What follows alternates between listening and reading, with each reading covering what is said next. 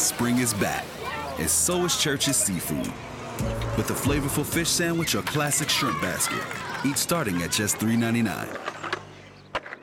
It's a worn-out expression, but this is your basic sleepy little town.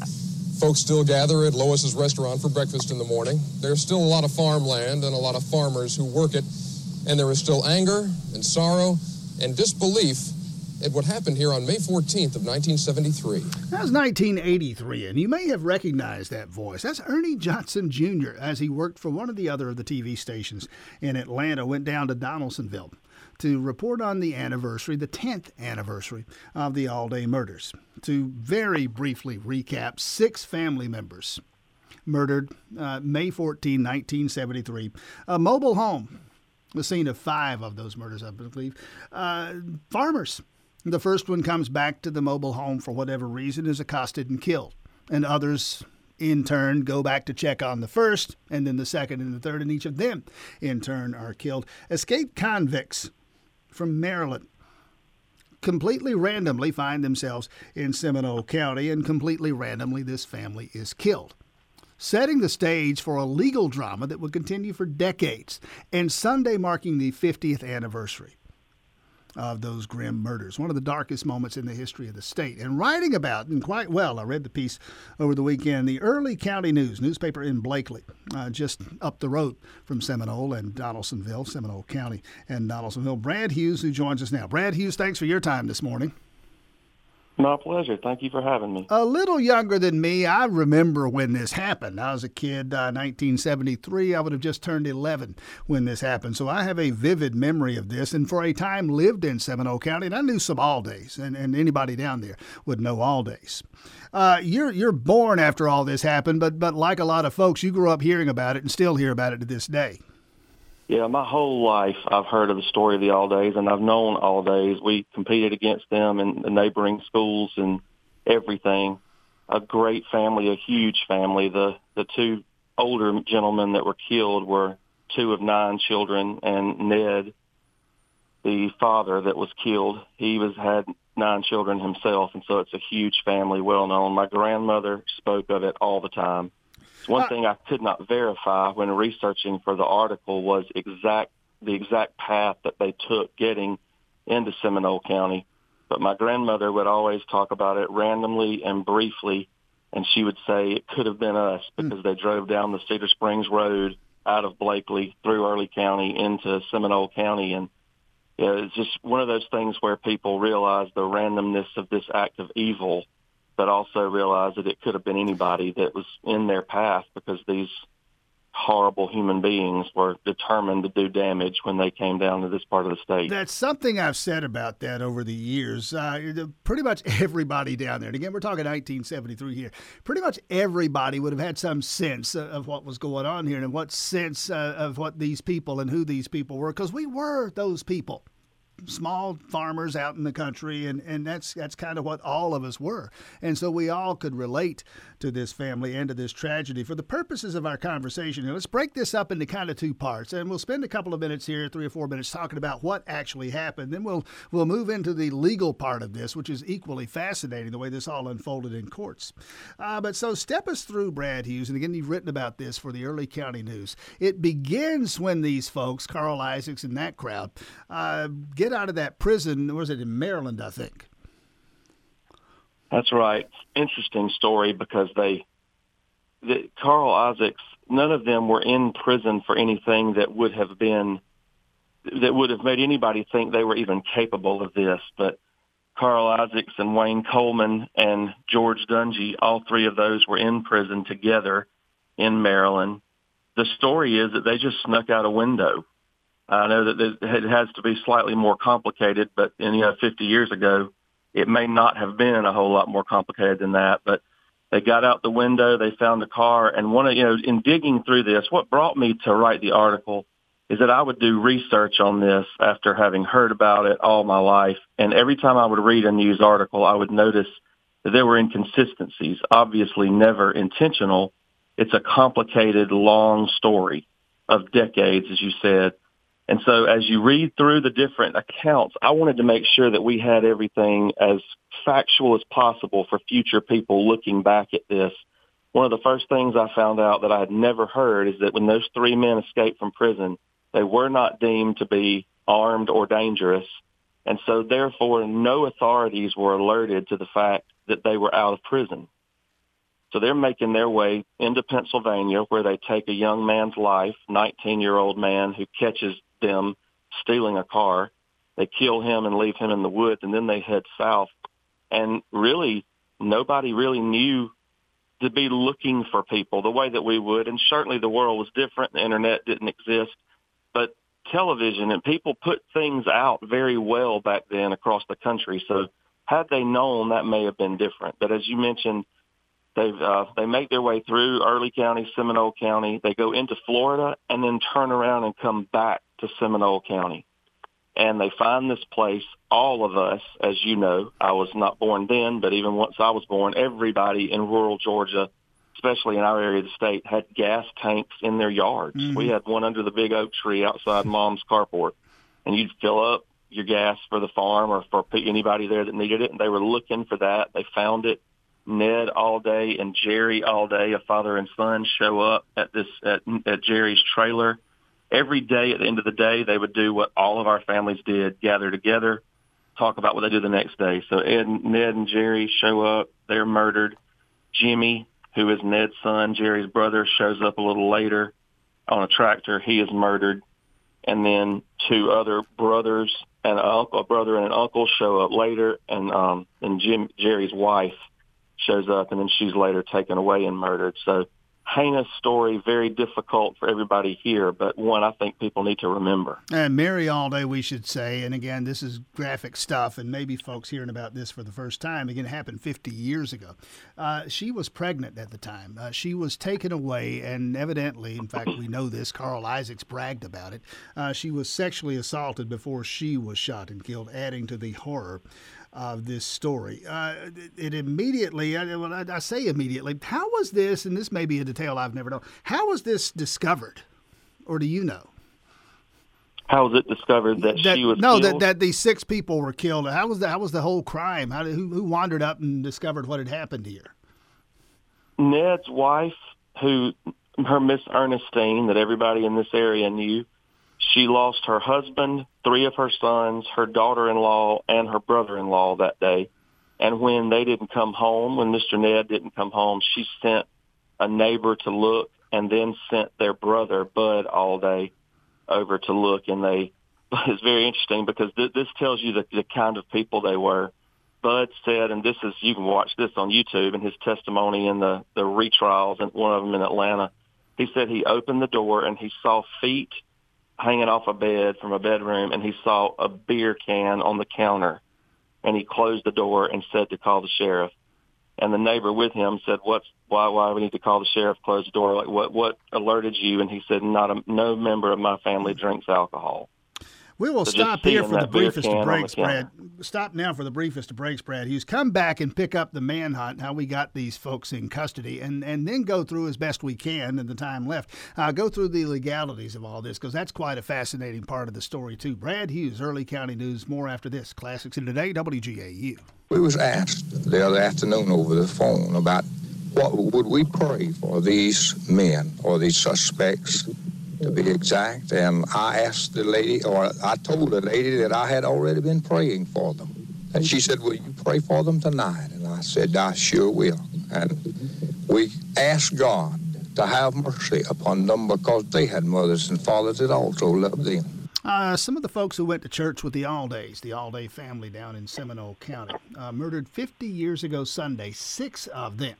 We're discussing this with Brad Hughes. Brad Hughes, Early County News, has written quite a piece on this, the latest edition of the Early County News, paper down there in Blakely. All right, we wrapped up the previous segment discussing the horrific murders.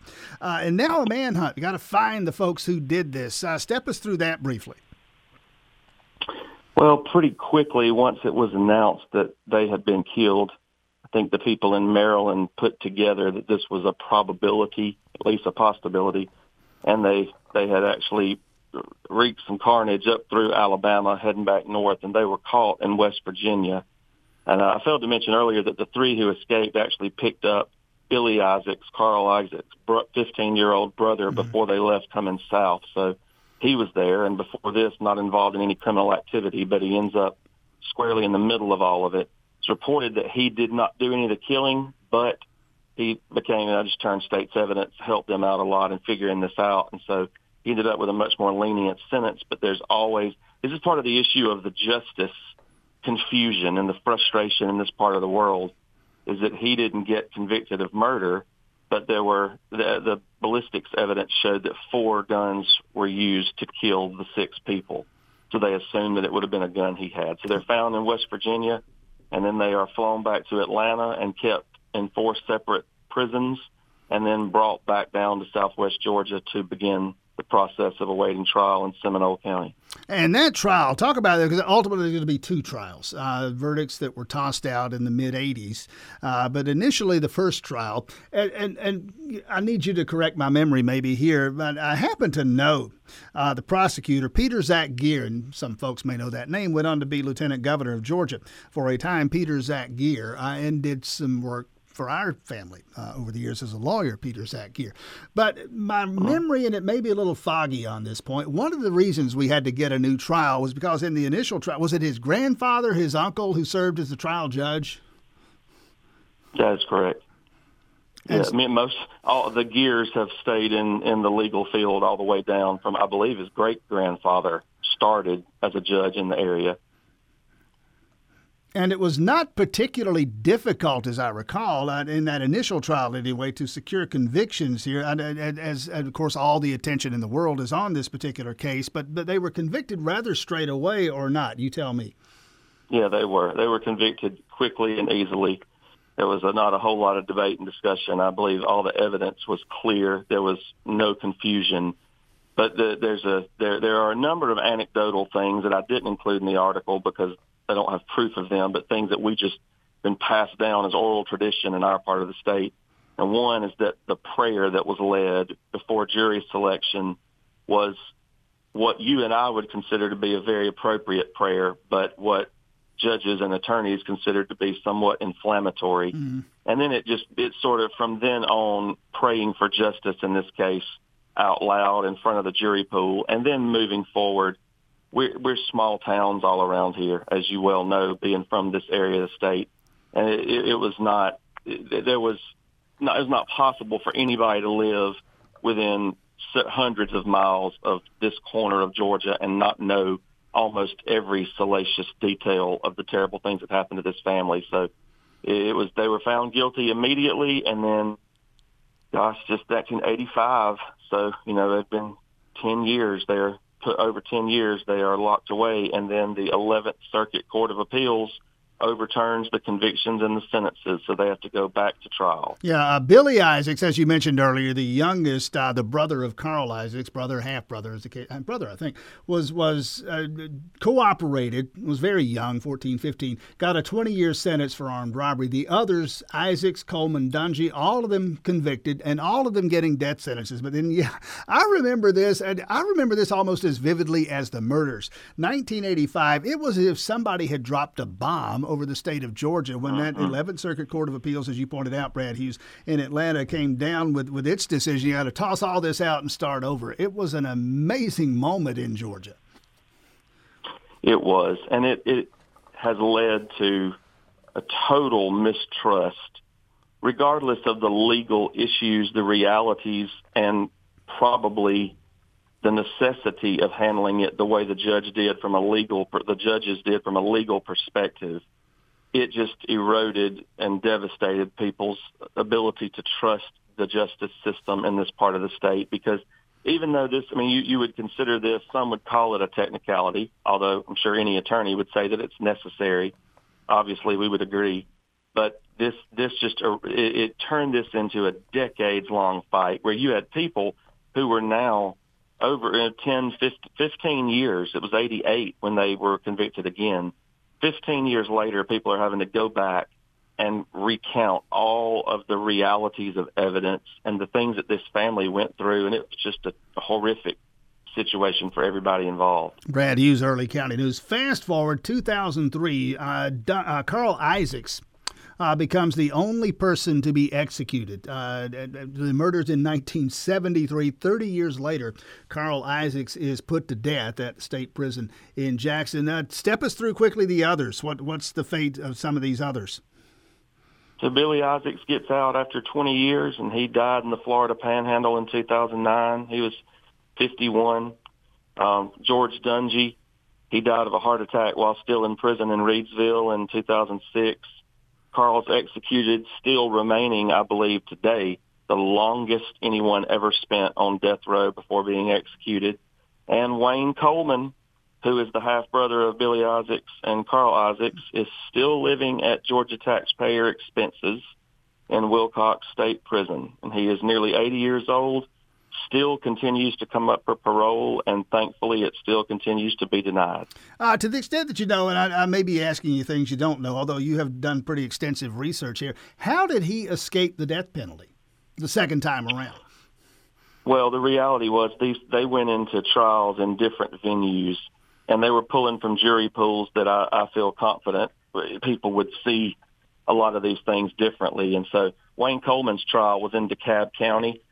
I would say that the people in this area believe it was related to that. Now, there may be some legal issue that is specific to why he didn't get the death penalty, but a lot of people in this area believe it had to do with where the trial was and the jury pool that handed down the conviction. Bring it to today, and again, 50 years later, I have difficulty believing it's been that long, but obviously it has been. In some respects, and honestly, to be fair, it's been a minute since I've been in Seminole County. I was in Bainbridge not that long ago. I'm guessing there's some things that if I were to drive through there today, hey, that doesn't look like it did. On the other hand, I'd probably see a lot that does look very familiar to me. The pace of change in that part of the state's rather slow compared to maybe some other places. A lot of people still around who remember this. Anything noteworthy about, I don't know, memorials or anything else that's happening to commemorate the 50th anniversary of this? Yeah, I'd say one of the most chilling things is just their grave site at Spring Creek Baptist Church. Long black granite, or it's just this massive piece of stone that says Alday family and all of those graves in a row. 2017, they put up a monument where the trailer was, where the murders took place on what is now called the Ned Alday Old River Road in Seminole County. And these are places to visit. It seems a bit morbid to say that we commemorate an anniversary or that we visit a place, but everybody needs to understand the reality of evil, and everybody needs to understand the reality of the importance of the justice system in handling evil. God handed that down to us. We have it because of biblical principles, and then we have all the legal precedents set there. And so I think those are the two biggest places. Chester Alday's widow still survives. She remarried and lives in North Florida, not too far away. And, of course, siblings of all of these people are everywhere in the area. I don't know how many places or newspapers or news stations in this area have, quote-unquote, commemorated this 50th anniversary. A lot of people want to forget it and move past it, but I just think it's important, as I did in my personal column in the newspaper this week, to remember the actual people who died. We Indeed. hear so much about the ones who committed the crime, but they were real people. They were fantastic people, well-respected, God-fearing, God-honoring people. Read about this. earlycountynews.com is the website. Brad Hughes, thanks for your time and insight this morning. My pleasure. Thank you, Tim. For the ones who work hard to ensure their crew can always go the extra mile, and the ones who get in early so everyone can go home on time, there's Grainger, offering professional-grade supplies backed by product experts so you can quickly and easily find what you need. Plus, you can count on access to a committed team ready to go the extra mile for you. Call, click Grainger.com, or just stop by. Grainger, for the ones who get it done.